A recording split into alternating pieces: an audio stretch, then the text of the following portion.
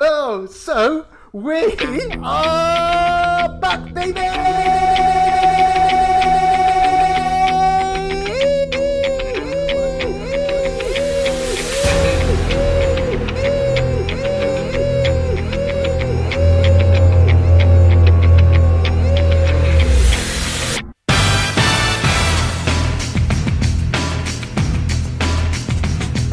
Well, I say we, it's not the collective we anymore. It's basically me, plus a very good friend. I am, of course, your glorious host, your comic books Jesus. And here is my, I don't know, what do you want to be? Peter, my rock? Judas? A doubting Thomas? Maybe Mary Magdalene? I'll be your Nightwing. How's that? Yes! The Nightwing to my Jesus. Okay, of course, that glorious voice was Tim. Tim, how are you doing? Up?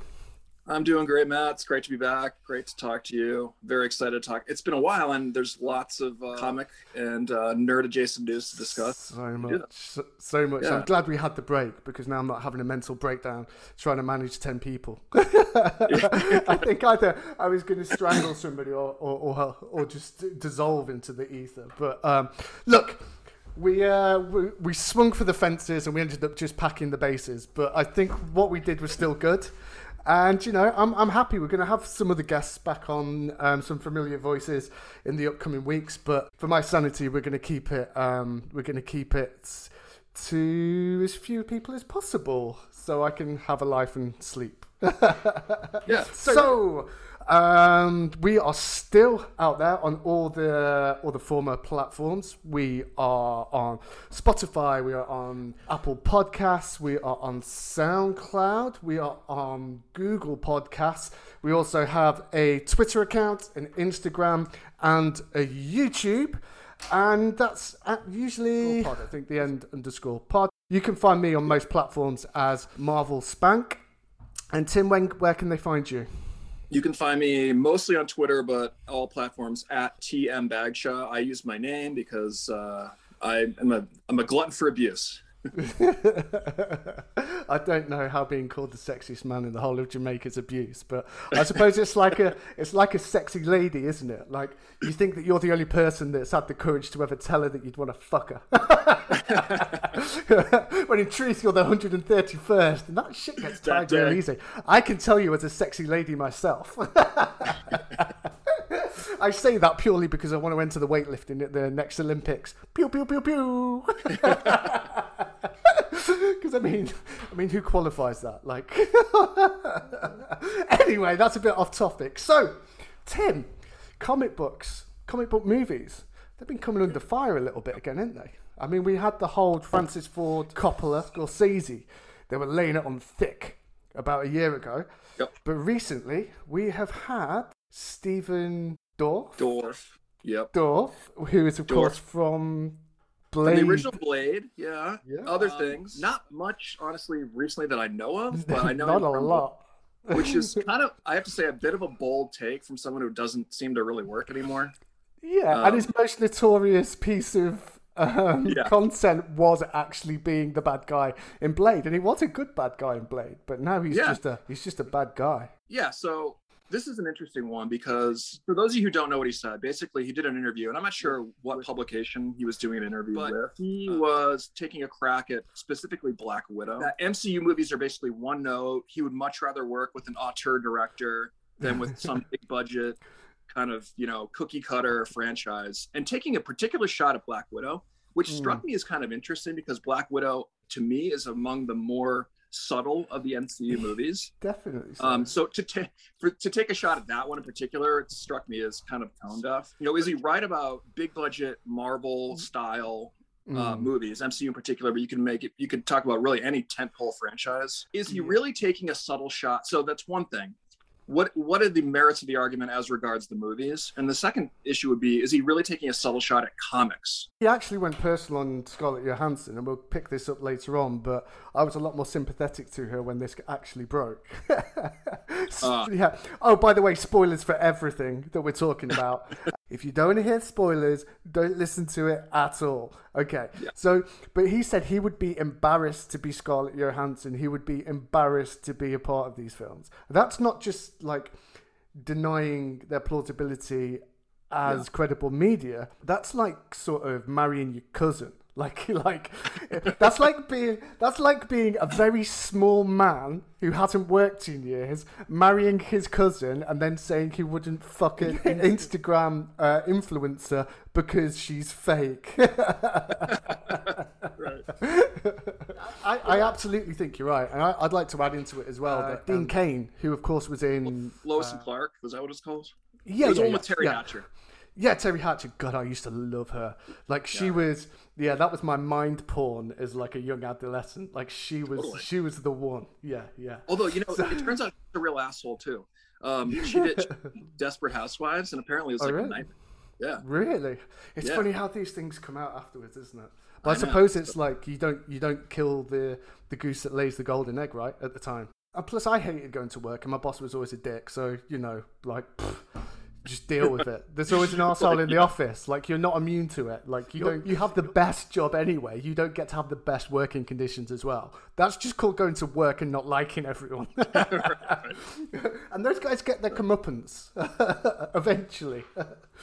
Yeah.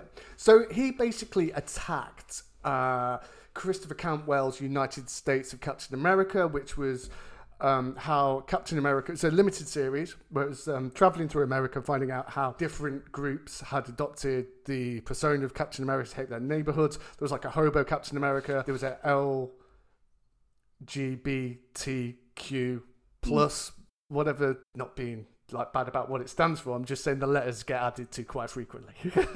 I like that it's just been taken up by a plus now. All encompassing. Right. Yeah. And Dean Cain said it's just too woke. Comics are too woke. It's not my Captain America. So it's kind of funny how life is imitating art, because Ta-Nehisi Coates did a whole Captain America run about this. Yeah. And the thing that I remember reading that the thing he actually objected to was I think it was the opening line to the book where it says the something to the effect of the American dream has not worked for everyone, or something like that. And that was to him a bridge too far. And then in his explanation then said, America's not perfect, but it's like, well, dude, you've just admitted the very argument of the book. Even Princeton can make a mistake, I guess. So how do you feel about this? Do you think that it's just a case of when something becomes even beyond the zeitgeist, do you think these are people with sour grapes, or do you think that maybe we're a little bit protective of it because we love it so much? Yeah, boy. I think actually, to take all those, I think it's probably all of that. I do think there's a bit of a sensitivity among like the nerd community. The valence can go either way. Of course, you hear about like the people who are pissed about like some of the Star Wars movies because they're too woke, right? There's a certain type of like conservative valenced protectiveness on that. Yeah. And then for me, it's sort of like, I do kind of bristle at any criticism of a medium, especially if it's a medium that I love. And so maybe there's a bit of an oversensitivity from the community and sort of defending it. I'm sure there are some sour grapes. These are people who had careers in the past and no longer do. And it gives them relevance, doesn't it? Yeah. So not artificially, self-proclaimed cadence, isn't it? Yeah. And, in the Dean Cain example, it's so clear what happened there. It's like, here's a guy, a celebrity, in quotation marks, that we know to be a conservative and happened to play a superhero 25 years ago. Let's put him on TV. The dude has obviously never read the comic book, does not read comics. So it's kind of like just red meat for that particular audience, and has, of course, nothing to do with comics. It has to do with, a wedge in the broader American culture. Absolutely. And I think that's the key thing, because it goes in the intent of the words that's said. Some people wear SJW woke as a badge of honor. They almost wear it like armor, and they're proud that's a part of their character. But if someone says USJW, this is too woke, they go, no, it's not. No, I'm not. Because it's about the context. The best thing that anybody in opposition to what Dean Cain said, or even Stephen Dorff and what Coppola and what Scorsese said, is, it is woke, because that's what we want. That's who we are. This just isn't for you. We intended it for that purpose. And there are hundreds of comics out there. The biggest exemplar of this is, and it's one of my pet peeves, I know it goes completely against like any sort of community thing, but I hate when people call comics books. But I think that part of that is because any subculture has its own language, and that gives it like an exclusivity, and it meshes everybody together, the sort of in-word and the in-joke. And I think that's a part of it, establishing a language that we all use. But they're not books, they're comic books. They're not literature. They are comic books. And I think by somebody saying comics aren't literature, this isn't cinema, our instant reaction is, yes, it is, because they're using it as a negative. Whereas it's not cinema, because whatever that definition of what Scorsese put behind cinema, he's got a mental image which isn't comic book films. So we can't tell him, maybe he used the wrong word, but whatever he meant by cinema, it's not. But we don't want that. We want that and comic book movies, the books thing, or literature. Well, if we're saying it's literature, then not all comics are literature. So which is the point whereby comics do turn into literature? Or what is the point where a comic book turns into a book? And I feel like we're making excuses for something that we love by branding it by somebody else's definition, by what they say it isn't, to try and live up to their expectations. I'm happy to call them comics, and I will call them books every so often, because it's like I said, it's in the community. And it's not a criticism for people that don't like that. Like, this is just how I feel, that I'd rather own it, and I'd rather say, these are just comics. And some of them are fucking sick, and some of them are absolute toilet water. And I'm not going to say at which point it turns into literature or what point it turns into books. But what I do know is this is a comic and it's fucking sick. This is a comic book movie and it's fucking sick. Like, let's have it as what it is. Let's just appreciate it as being the best at what it is, as opposed to try and fit the square into the circle for somebody else. Yeah. Oh man, there's so much to discuss there. So, sorry, I went on. So let me just respond by starting with a common kind of refrain on comics Twitter. You'll see it all the time. Is someone will highlight somebody saying something to the effect of, comics aren't literature, and then everyone will get their panties in a bunch about that and say, well, they just don't understand, or that's changing, that public perception, which implicitly is wrong, is changing. But I find there's 2 points to that. One is just what you're saying. Just like written prose, okay, there are degrees of variation. So not all fiction is literary fiction. Some of it is genre fiction, which itself can be good and has variations within it of quality. Some written prose can be that's fiction, can be complete trash.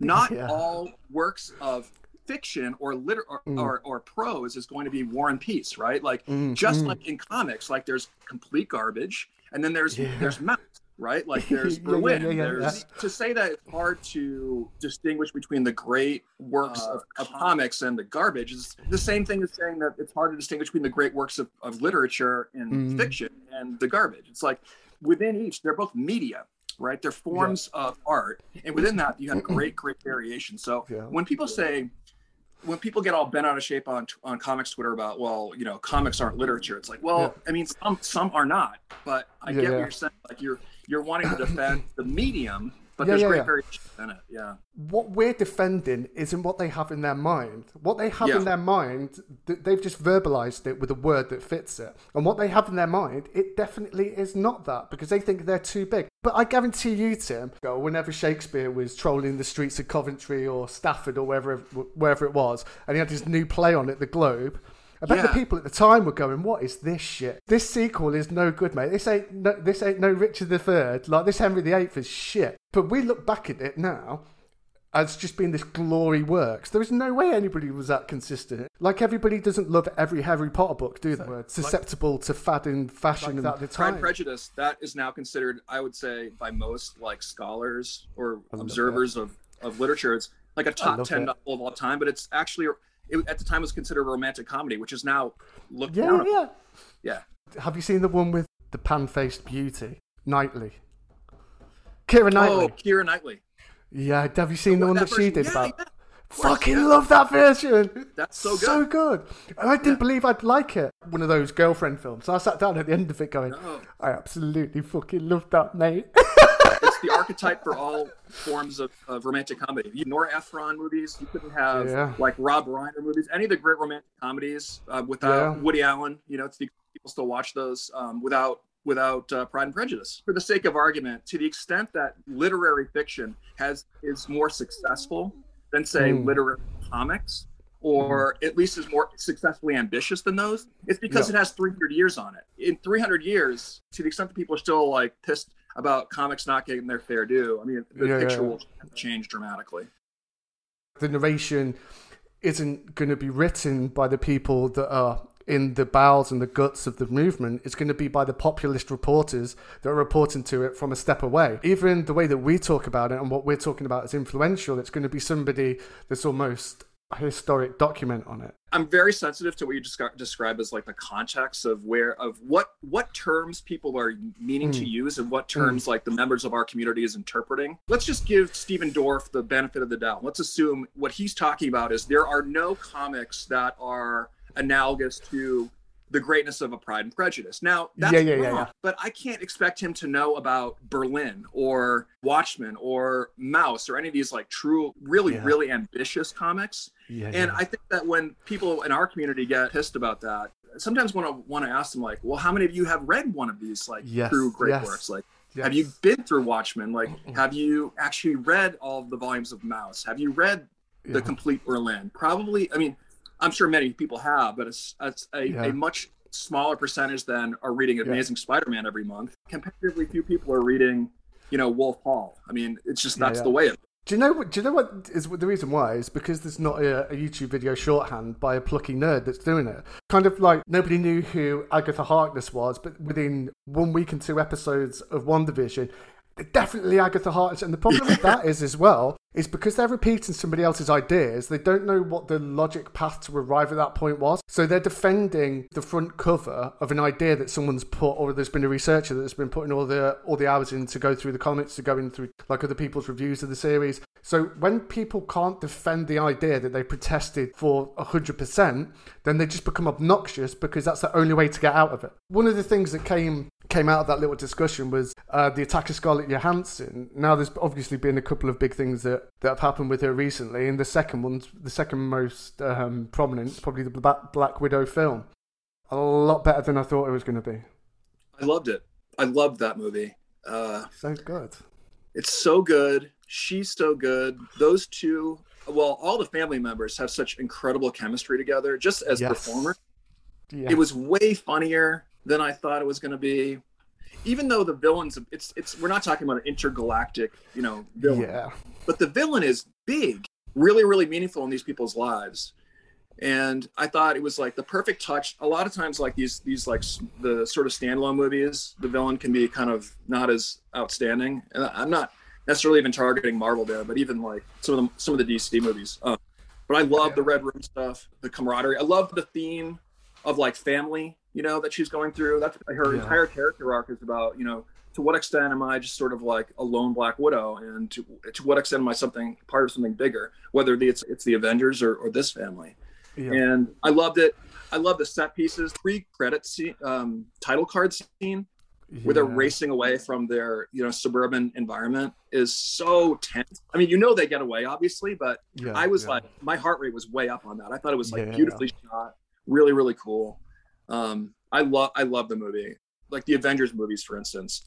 I feel this way, and I know a lot of people do, is that some of the best parts of those movies are the smaller moments when all the team members are hanging out. Like the part, where Cap tries to lift Mjolnir, and there's an argument of whether he could have done it, and decides to not to hurt Thor's feelings. But that whole scene right before Ultron pops out, it's fantastic. It's so beautiful, and they had a lot of that in this movie. I think that was the first time that we saw them not being superheroes as well. That whole party sequence, it was subtle. You can be disappointed when a hero loses, but you feel that loss if you know the person. Picking up on a couple of things that you said, that I think with the villain, absolutely agree. And I think that what this did was gave you a more sophisticated villain. I mean, almost like Wonder Woman did before it made the stupid decision to have, was it actually Ares at the very end of it, with someone that black smoke and fire, and now we need to punch him into submission. But with this, it was an organization. And it's kind of like with Ultron, that can you burn him out the internet? Can you burn out the Red Room and all its influences? And will it come back? It's sort of similar to Hydra. Another thing about the villain, it's like, it's an institution, but it's also a leader of that institution. Is it Dreykov, right? It's Dreykov. Yeah. And what I liked about it is often one of the things that you could critique fleshing out motivations of villains instead of just saying this is a bad guy. We have to defeat the bad guy. And he's like amorphously bad. Here you get a real texture about what in fact this person has done and what effect it's had on people you care about. So you care about both, you know, you care about Natasha, you care about Yelena, and you see how it's affected them. And so it gives much more texture to the villain. And I think in that respect, it's been a tremendous, I thought it was a great villain. And I think there's a great juxtaposition between Dreykov and actually the Widows, because they're sort of mentally programmed to be this unrelenting force, where in actual fact, in his own way, he is this unrelenting force that probably has if there was an origin story with him, he's probably been inflicted under similar measures to bring him into it. And it's quite funny how we can sympathize with one because it's the focus of it, whereas the other one, we're just seeing the evil act. Whereas if you could imagine the film was just the Black Widows going around committing atrocities, by the end of it, you would have wanted them to lose. Yeah, totally. Totally. And with the thing with the set pieces, I think what this did particularly well, it's a thing that the DCU has picked up on a lot sooner. I think with Marvel, you have a set piece that's very static. There is a specific place where it occurs. Whereas what the DCU does, you have more of a scrolling set piece. There's a lot more movement where it can go through almost different destinations, or the camera is moving on a through shot, like we had with Aquaman, the No Man's Land shot with Wonder Woman, the end battle in even Man of Steel. It was all about movement and tracking, and you get a lot better impact of the speed and the power that's going through it. Whereas Marvel, it's very much in a static location with two big hitters. But I think what Black Widow utilised is that same sort of movement, the through flow and the energy of the scene and not just the characters. I don't know if it was intentional, but it's definitely something that I think that they should use more going forward. That's interesting. I'd never really thought about that. So it's sort of like in the past, the Marvel set pieces have been like true set pieces, like they're almost staged plays in the sense exactly. of like the context is static. It does not change. You can't, because in a play, obviously you have a stage. That's all you have. Whereas the DC ones are much more cinematic in that respect. Yeah, I like that. I never thought about that. That's interesting. I agree with that. I actually think it was a strength of Josh Whedon in his first two Avengers films. If you think about the opening to Age of Ultron, there's a great progression going through that shot. When you compare that, when they do that freeze frame when they're all doing their action poses, when you compare it to the airport scene where you've basically just got 5 people running side by side towards each other. And the difference, I think Whedon is the only person that's really consciously thought about that. But I mean, for all his faults, and I'm not making excuses for what he may or may not have done, because who knows, smoke and fire and whatnot, but people make their own minds up about that. Yeah. But he was so articulate in the set pieces. The other thing to think about the movie is how Marvel chose to release the movie. So just where in the MCU it released it, I thought it was very well done to release her standalone movie after the events of Endgame, because I think it gives it, I'd read some review that people said, well, if you know what happens to her, it reduces the emotional punch. I disagree entirely. I think it raises the stakes, to see exactly what she was facing, and the choice that she made in the Endgame is all the more poignant to me. Titanic was the second biggest film of all time, and everybody knows how that ends. It's hard because we don't have the version of events when it was released before Endgame. Yeah. But I think that you're accurate in the placing of it, that it didn't detract from the film at all for me. Are you still confused by the end scene? She's standing in the field and Ross is coming, and then she just goes. I didn't quite understand. Like, there's a big scoop of the film missing for me. Yeah, like how that happens. Yeah, what was that conversation? Or because he was pretty determined, wasn't he? I mean, he was like a dog with 2 dicks to try and fucking get her. And then all of a sudden, he just and with in mind, he's in Civil War. He's done a whole video essay. He's had someone produce all the things in DC, in Sokovia. And in Nigeria, they've had all these things, and it's a very heavily produced video as well, might I add. These aren't just this isn't found footage. He's paid a lot of money to put these clips together. I mean, they're quite cinematically shot. Yeah, right. Yeah, and he's taking the good time. point. Yeah, I don't know. And yeah, another helicarrier has just fallen from the sky, but he's just going to allow that one. Yeah, don't worry, mate. We've already, DC. What's another one? At least this was in the middle of a field. And then the next scene is her just basically just gone. Like she's just got. She's picking up her.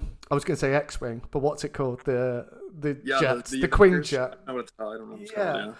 Do you know as well? There was a delete. Do you know when? I was going to say Imogen Poots, but I always get them too mixed up. Who was Yelena? Florence Pugh. Oh, it's Frances Pugh. Yeah, she was fantastic. And she's such a good actor. When she whistled right at the end, there was. I thought, please don't have a comeback. Please don't have a comeback, because it just would have spoiled it for me.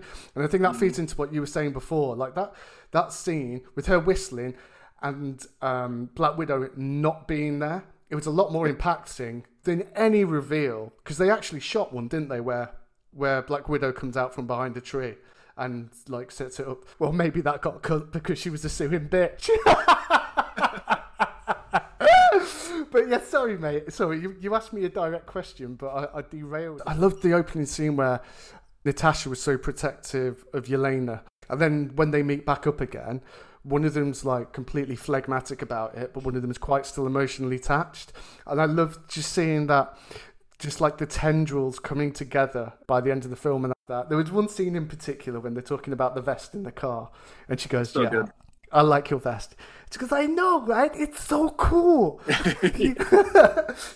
Yeah. Exactly. Those are the types of moments that I was talking about earlier. It's like these small moments where they're able to be people as opposed to heroes, you know?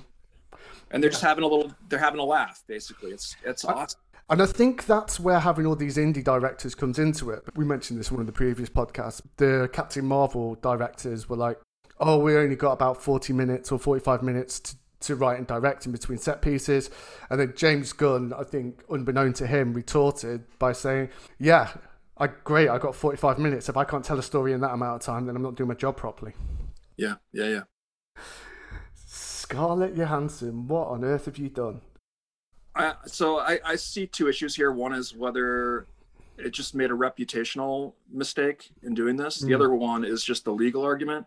I definitely don't want to get into any legal technicalities. That would be very boring. But this... No, please do. One thing I will say about that is, strictly speaking, this is not a breach of contract case. This is a case called tortious interference with a contractual obligation. And so what that means is that she's not saying to Marvel, "Hey, you breached my contract by failing to do an exclusive theatrical release." She's saying to Disney, "Hey, you intentionally interfere with Marvel's ability to abide by the terms of the contract." And so it's a tort rather than a breach of contract. And the reason why that probably matters is there's probably something. Well, there's two possible reasons. One is either those are the facts, like that's actually what did happen. Yep. And it would be a mistake to just allege a breach of contract when there's this other fault, right? The second reason, though, is probably there's probably a provision in her agreement that says that any breach of contract claims have to be arbitrated as opposed to being filed in court. And so if she files a straight breach of contract action, what would happen is she just get kicked to arbitration and she wouldn't be able to do it in open court. The reason you want to do it open court is because you get discovery and you can open up like the financials and get all this information in the public record, which is, I think, just a leverage point to get them to settle. So that's, I think, probably the underlying legal and also decision. Now, of course, I'm not privy to any of what they know. I'm just looking at it, just observing it from a vantage point of like having some idea of how lawsuits work. This is never going to court, is it? Because no one wants that precedent set. Exactly. She's trying to no way, shape, or form. Yeah, exactly. And I don't know what they're going to do, whether they'll do it or not. It sounds like I had read something about Disney had at least hinted at developing some kind of alternative model for compensation in these sort of dual release programs. So, theatrical versus stream. So all right, whatever. That's the legal issue, and that'll just get resolved. Either I'll be right or wrong. We'll know what happens. But it does. It's an interesting issue about like what this does to her reputation, or maybe even her relationship with studios going forward, right? And my own view is, I generally, without having perfect knowledge, I generally am labor over management. So I'm not immediately thinking I'd want to critique her for filing the lawsuit. It may or may not be wise for her reputation or her career, but generally speaking, coming from like a union family, I generally am like labor over management. But beyond that, it does seem like it's kind of split. I mean, I haven't taken a poll, obviously, but I've just been sort of been trying to observe, on Twitter or other like snapshot public opinion sections about whether, people are with her or against her. And I don't know, it seems kind of split. I think it's probably like people who are generally, she makes enough money already. What is the issue here? What's the problem? Probably are not going to be with her. People who are maybe more like me are going to presumptively be for her. I don't know. My issue isn't the money that she's got already. My issue is people need to separate the time, the specific issue to this time. If Disney had put this out and it didn't perform the first 2 weekends and switched it to Premier Access, then that's like a bit of a bait and switch whereby they're just being greedy and keeping most of the money. They've found a loophole whereby they don't have to pay. I think what the difference is, I did some quick numbers, like it took 360 odd million. You take away a third of that for the cinemas. I think the film costs, say, 130 for marketing, that's 260. So when I did the full numbers, it came out that they lost about 190 million on it. So my issue is, it wasn't to increase the profitability of Disney or the film. It was to retroactively save them for higher losses. Now, I think that when Scarlett Johansson's saying, where's my cut of that money, what you're asking for is a share of the losses. So if she's saying I want 5% of that, well, if we're doing a profit share, then fair enough. You can help pay us back for the 190 million that we've lost on this. The biggest irony of it is the biggest cost outside of marketing in the production budget is the actors themselves. So really, the money that they've lost could be partially, entirely attributed to the cost of paying her the first time. So what she's actually asking them for is the money that they've lost that would have actually have gone to pay her, she wants again. And I'm getting sick and tired, especially in the fucking Olympics. Everyone said, I love the Olympics, by the way, so much. You really do. Olympics, I fucking love the Olympics. Like it's a woman, a big titty, sexy lady. That's how much I like it, baby. A big titty, sexy Asian skateboard. Oh no, because everyone like teenagers, weren't they? Swimmer, Australian swimmer that swears. Yeah. Fuck yeah. Oh shit. So yeah, but they were all saying after a difficult year, right, but people were still winning gold medals and breaking world records. And I know that like this has affected different people differently. Like I had a real tough time in the last couple of lockdowns. Like my mental health was in the gutter. Thankfully, I woke up one day, felt better. And it was actually the Olympics that turned me around, because if I wanted to get up at 2 a.m, then I had to go to bed at 6 o'clock. And getting that routine back made me feel a lot better. And getting back to the point, you have to accept that every single person, except for fucking Bezos, or whatever his fucking name is, Jeff Bezos or whatever, whoever it is at Amazon, everybody has felt this. That's what's driving that decision making. And by the way, Disney have put a bunch of stuff on there, like a lot of the Pixar stuff's gone straight to, without even Premier Access. So they've done the absolute best they could absolute best they could with the MCU, because Kevin Feige didn't want it. But there came a threshold whereby something had to give, because the TV stuff was linked to the theatrical stuff. The bit where who's US agent? Oh, John Walker. Yeah. Where the lady from Seinfeld comes in and... Yep. Yeah, like Madam Hydra or whoever it was. And then Yelena scene was supposed to be before that scene. So they've already delayed it and reshuffled the order so it didn't hurt it. They couldn't delay it. This is just a byproduct of one of the things that's affected everybody in the last 18 months. And I know that doesn't excuse people from not paying them properly. It's not a cover-all excuse, but I think in this very specific instance, there's a very specific series of events where you have an organisation that's trying to protect themselves against even bigger losses. And if you have an actress that's saying, I don't get to be affected by this, having already been paid, say if it just didn't make any money at the box office. Yeah. What then? She wouldn't have got any money anyway. Yep. And the difference with the Premier Access is they did 60 million in the first couple of weeks. That is 100% Disney money. Mm-hmm. The cinemas keep 30%. Your marketing budget's the same as your production budget. So you need to make 3 times production before you even make $1. And it's even worse with the Chinese market because they keep 70% and only 30% comes back. The drop off for the film was like to about 30%. That's completely indicative of all superhero films. That's not because of the Premier Access, unless you get something like Joker, which the word of mouth brings it in, and there wasn't that much expectation or hype for. It's just something completely out of the ordinary.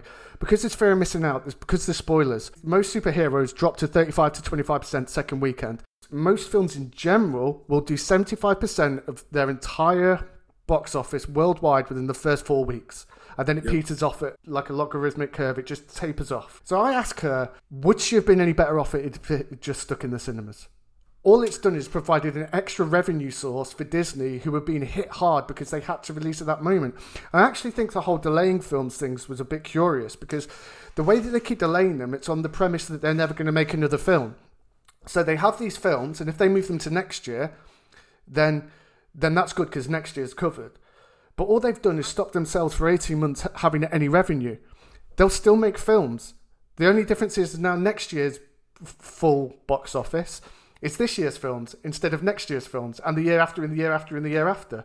So instead they've just displaced it with a zero. Whereas if they've just let it flow through, they've clawed some money back now, but then they would also have the full box office for next year for the films that were supposed to be made and released. And the increase in competition, every weekend there's going to be like 2 inverted commas blockbusters. They may have just been better off shrugging their shoulders, just letting it run through and saying to Scarlett Johansson, okay, you don't get anything because we didn't make anything. Right. You'll get your exclusive box office, but you're not actually getting anything. I'm totally sympathetic to that. I get what you're saying entirely. One thing I will add, let's just assume for the sake of argument that an exclusive theatrical release would have made money. Okay, so they'll have to show that. They'll have to show that. But assuming for the sake of argument it does, then she's probably entitled to that. That's all I'm saying. And they'll hash it out. And so that's true. Then, I don't want her to get anything more than she's entitled to, but I do want her to get what she is entitled to. So, but this will all be hashed out if it goes to court by experts, and they'll have competing experts and whatever. But I'm completely sympathetic to the more market-based and sort of reputational-based arguments you're talking about. Yeah. I think as well, before we tie this one off, that those contracts were made without any foresight of what could potentially be around the corner. The contracts were made in a very generic, matter of fact way that they've probably given 100 actors over that period. There has to be some understanding that things did change. A lot changed. And a lot of people were affected.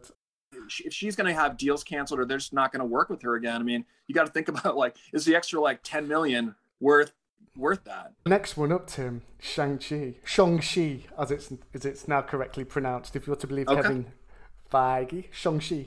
It's supposed to be amazing, isn't it? The reviews have just been cray.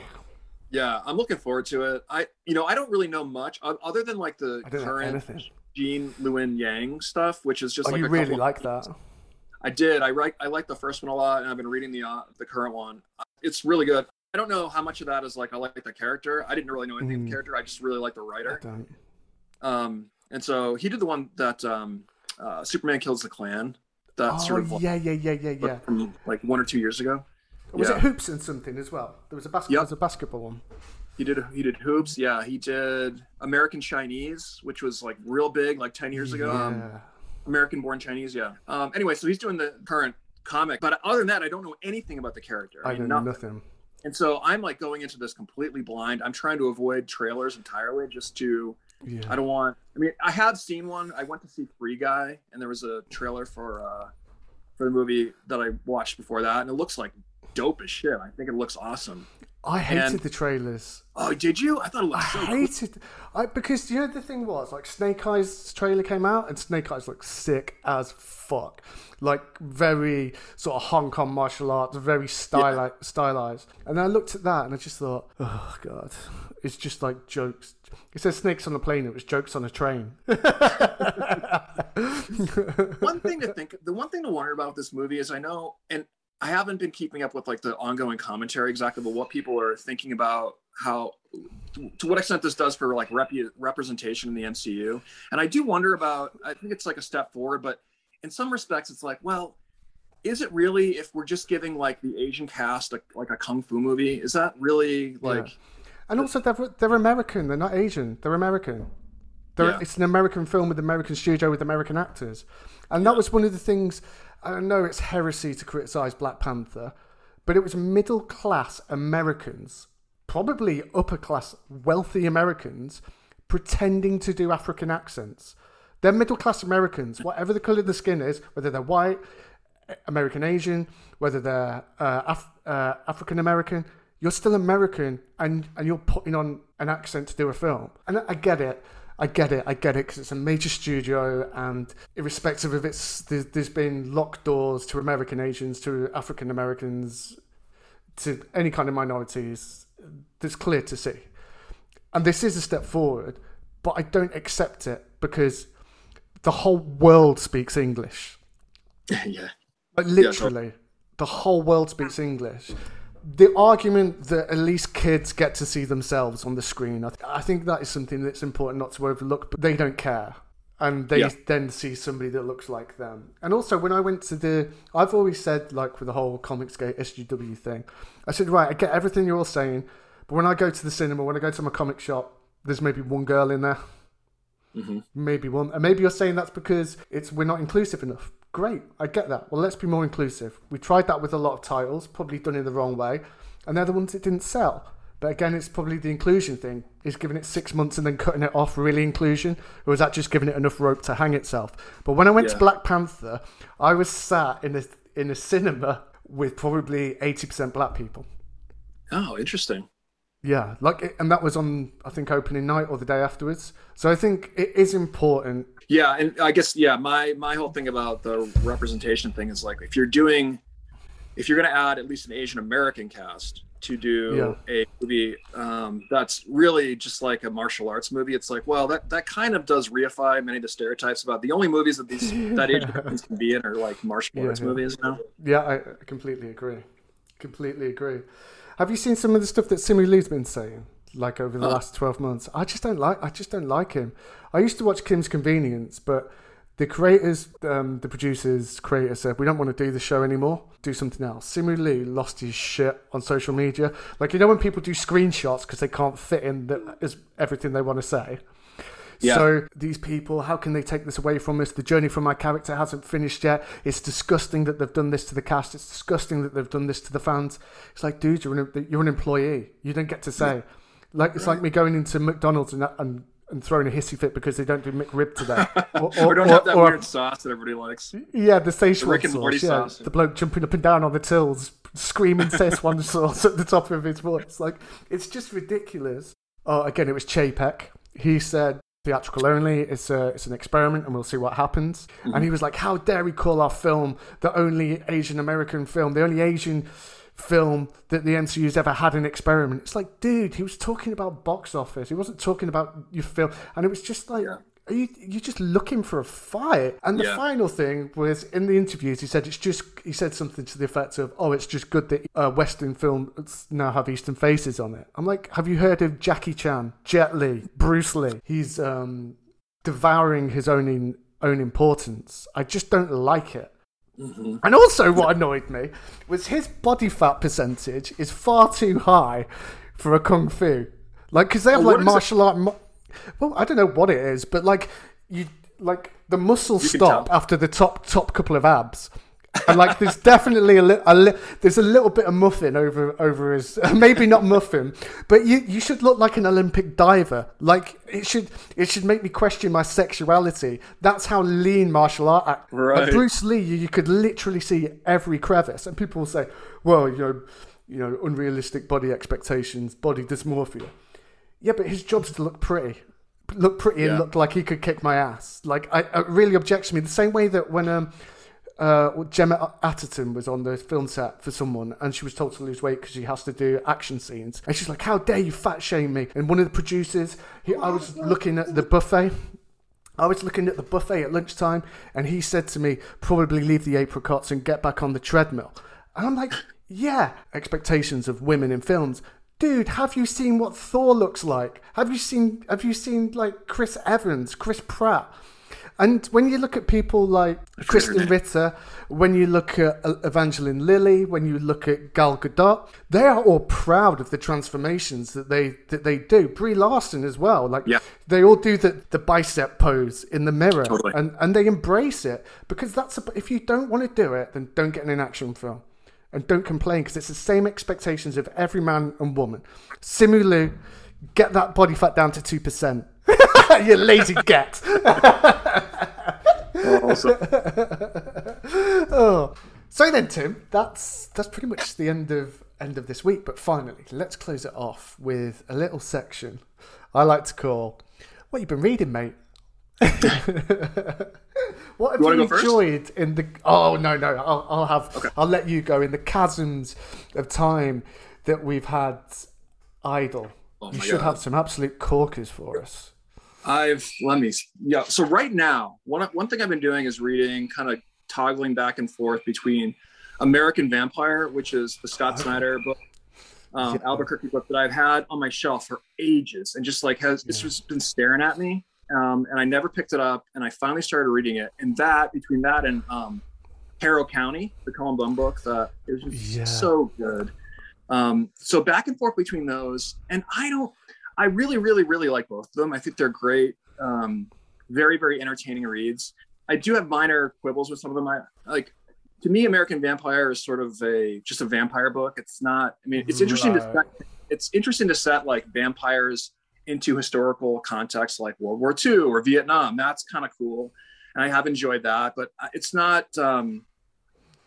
I would recommend it. It's just not one of my all-time favorite series by any stretch. But people love it though, don't they? People love it. Do love it. Like it only seems to be people that love it and people that haven't read it. And Tim.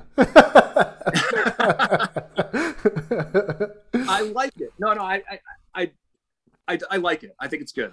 Cool. I like Harrow County too. And I'm not sure how far. I'm only like 2 volumes into the trades. Okay. And I don't want to spoil anything for anyone who hasn't read it, but I also really like that too. I like the art's really cool, and the underlying story is actually quite cool. Have you read that one?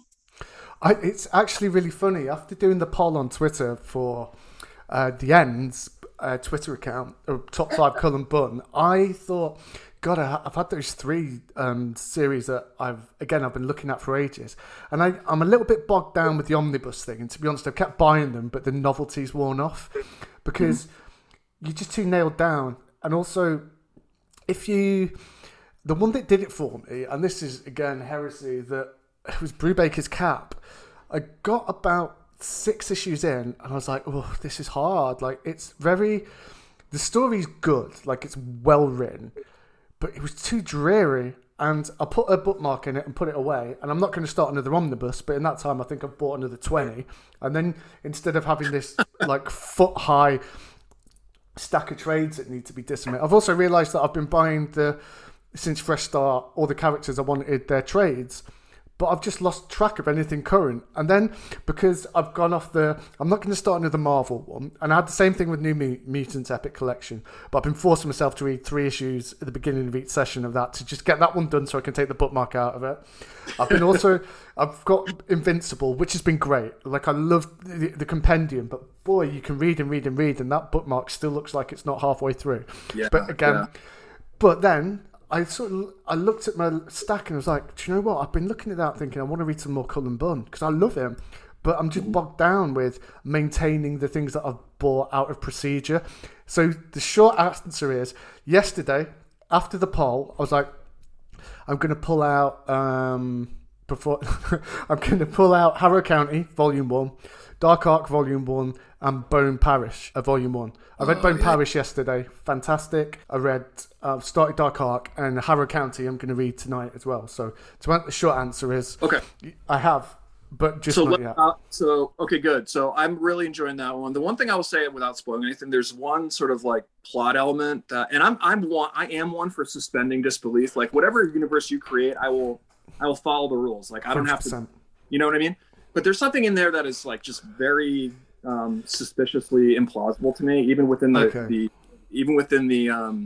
the universe that's set up. So I'm curious, once you look into that, we could probably talk about it. But anyway, so those two I've liked a lot. The one thing I did read all the way through since the last time we recorded is Why, The Last Man. I read the entire series.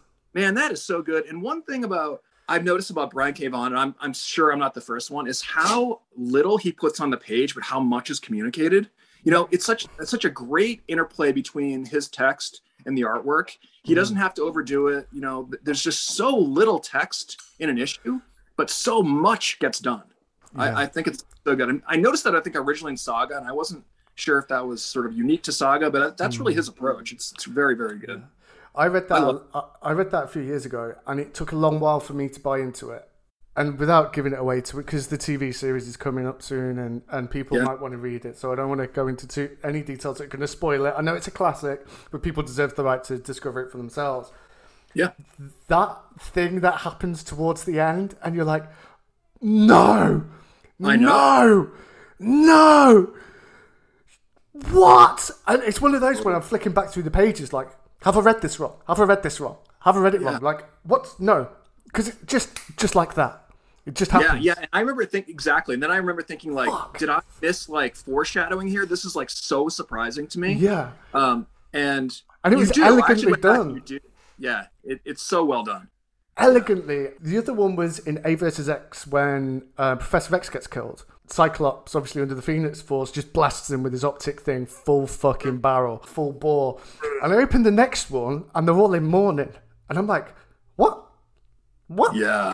Have I missed an issue? Flicking back pages going, now fuck it, this is my mistake. They wouldn't have. Why would they do that? Why would they do this? Yeah, he's really, really gifted. And it does, like, when you read something like that, it does make you understand, like, how the comic community has sort of shifted its focus from, it used to be, like, very, very artist heavy, you know, like in the 90s. Yeah. Sort of the writers were, in some sense, besides the point, to now it's like the auteur writer is really the driving force. And you can see that in stuff like this. So I don't know. Have you read to the end of Saga yet? Are you up to current on Saga?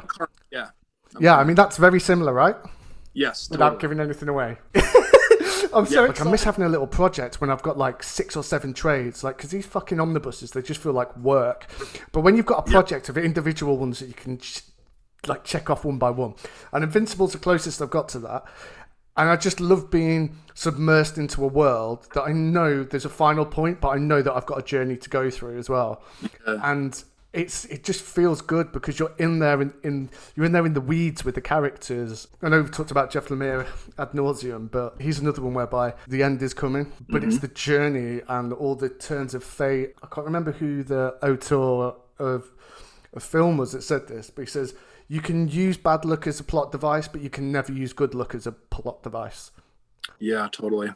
And I think that when you look at people like Brian K. Vaughan and Jeff Lemire, they know how frequently and how severe to use that. There's nothing more emotive than someone almost being where they need to be. Yes. Almost. It's just so tantalizingly despairing. Oh, it is a gut-wrenching conclusion to that series. All right, so those are the 3 I want to highlight, just the stuff I'm reading currently, and something I really liked in between, you know, since we last recorded. And then one other thing, quick highlight is a movie. I went to see Free Guy, the Ryan Reynolds film. I'm not going to say anything about it other than that movie. Absolutely, it is so good. It's so funny. I loved it, and I would recommend it to everyone. I thought, now I like him. I love the Deadpool movies. I've always liked him. Even back when he was on Two Guys, a Girl, and a Pizza Place or something. This was like ages ago, like 20 years ago. Yeah. Before he was anybody. I remember watching that thinking, this guy's pretty funny. And so I've kind of always followed him. So maybe I'm just like a Ryan Reynolds person, but this movie's so inventive, so funny. And have you seen Voices? The Voices? No. Fucking incredible. He plays someone who's like, I don't know if it's schizophrenic or whatever they are, but like they live in a world that's not real, and he does things that are only revealed in very flashes of what the actual world is. But in him, he's going through life. It's not a comedy, and he makes friends with people, but in his mind, like the relationships are different, and then it sort of flashes. And some of the things that you see in his apartment, like it's it just flashes and then comes back. And it's the same way that A Promising Young Woman, you know how it's that candy floss, high saturation. The whole thing's like that. The cinematography is great, but then the juxtaposition between when you see what's actually happening, it's dark and it's despairing and it's murky, but at the same time, it's hugely gratifying and actually really sad, because I think to show mental health in that detail, in the same way, is it The Father that was nominated for a bunch of Oscars about how it showed Alzheimer's and the way that it was different actresses playing the same role in the same way, like the inventiveness in the way it showed his deterioration. It's fantastic. But anyway, I checked that out. I've actually never seen like a real serious. I don't think I've seen a serious role of his. Yeah, it's fantastic. I'll WhatsApp you a link to it or send it to you in a message. Yeah, do that. It's really, really good. I love that. But one thing about Free Guy, I'll just say is like it is broadly about gaming culture, which I cannot give two shits about. Like I have no interest in that whatsoever. But the movie captivated me just because it's so fun. And it's really, really funny. So I would recommend it. So this is mine. Ford versus Ferrari. I don't care about motor racing, but the way it was shot, I was physically excited sitting in the cinema watching it. It was so good about something I couldn't care about. So completely relate. I'll just whip through mine quickly. With Invincible, I thought I want to dip back into Robert Kirkman a little bit. Loved The Walking Dead, but I started with Oblivion Song when it came out, and I thought, I loved Outcast as well. Been reading that bit by bit, but when Oblivion Song came out, I thought, a sort of downtrodden male protagonist who's lost a lot but is then put into unfamiliar circumstances. The call to adventure happens and then he has to take control of himself, his life, to show other people he's flawed but he's in charge and he's the best guy we've damn well got, sort of thing. But yeah, Walking Dead with zombies, Outcast with possession, Oblivion Song with monsters. So it's a little bit, I found it tropey, but I've gone back to it and boy, it's so good. It's so good. And I just think Robert Kirkman is, when I compare him to someone like Donny Cates, right? Jason Aaron. They did a lot of good work to start with. Jason Aaron's still pretty consistent, don't get me wrong. But he's not like Cullen Bunn. He's not like Jeff Lemire, who can release 5, 10, 15 new titles, polished off existing runs, and the quality never drops. I feel like with Donny Cates, like, the peak Cates was a few years ago for me, and I'll keep on buying his stuff for completeness sake. I don't know. I just don't feel like this guy's got it anymore. I don't know if he was spread too thin or maybe he's too content or whatever it is. Like, a lot of people need adversity to come up with ideas sometimes. Like, they need to get in their headspace. I don't know. A lot of people still love Donny Cates. That's absolutely fine. And I felt with Kirkman that he gets portrayed as a bit of a hack. People criticise him. But look, Walking Dead went on for almost 200 issues. Invincible was what, 120, 130? And that was from day dot. And he's managed to sustain. And then when I look at Outcast, I love the series, so I picked up the comics. And it's so elegant and eerie and atmospheric. Kirkman manages to portray tone as well as anybody. Like I was saying with Outcast, feels there's a sinister tie that runs through every single page and every single cell in every comic. And then with Oblivion Song, once it was past the world building, then it's almost like the perfect trilogy. The first film in a trilogy sets expectations, the second one subverts one, and the third one triumphs. That's kind of how I felt that Oblivion Song was. He set up expectations, and then after a couple of years, I picked up the second one, and I was like, oh, okay, that's why now I understand. Yeah, no, I agree. How far are you into Invincible? I got the companions. I might pick them up. I'm looking for something new. I think it's probably 2 inches thick, and I'm about 1.5 inches through it. Cool.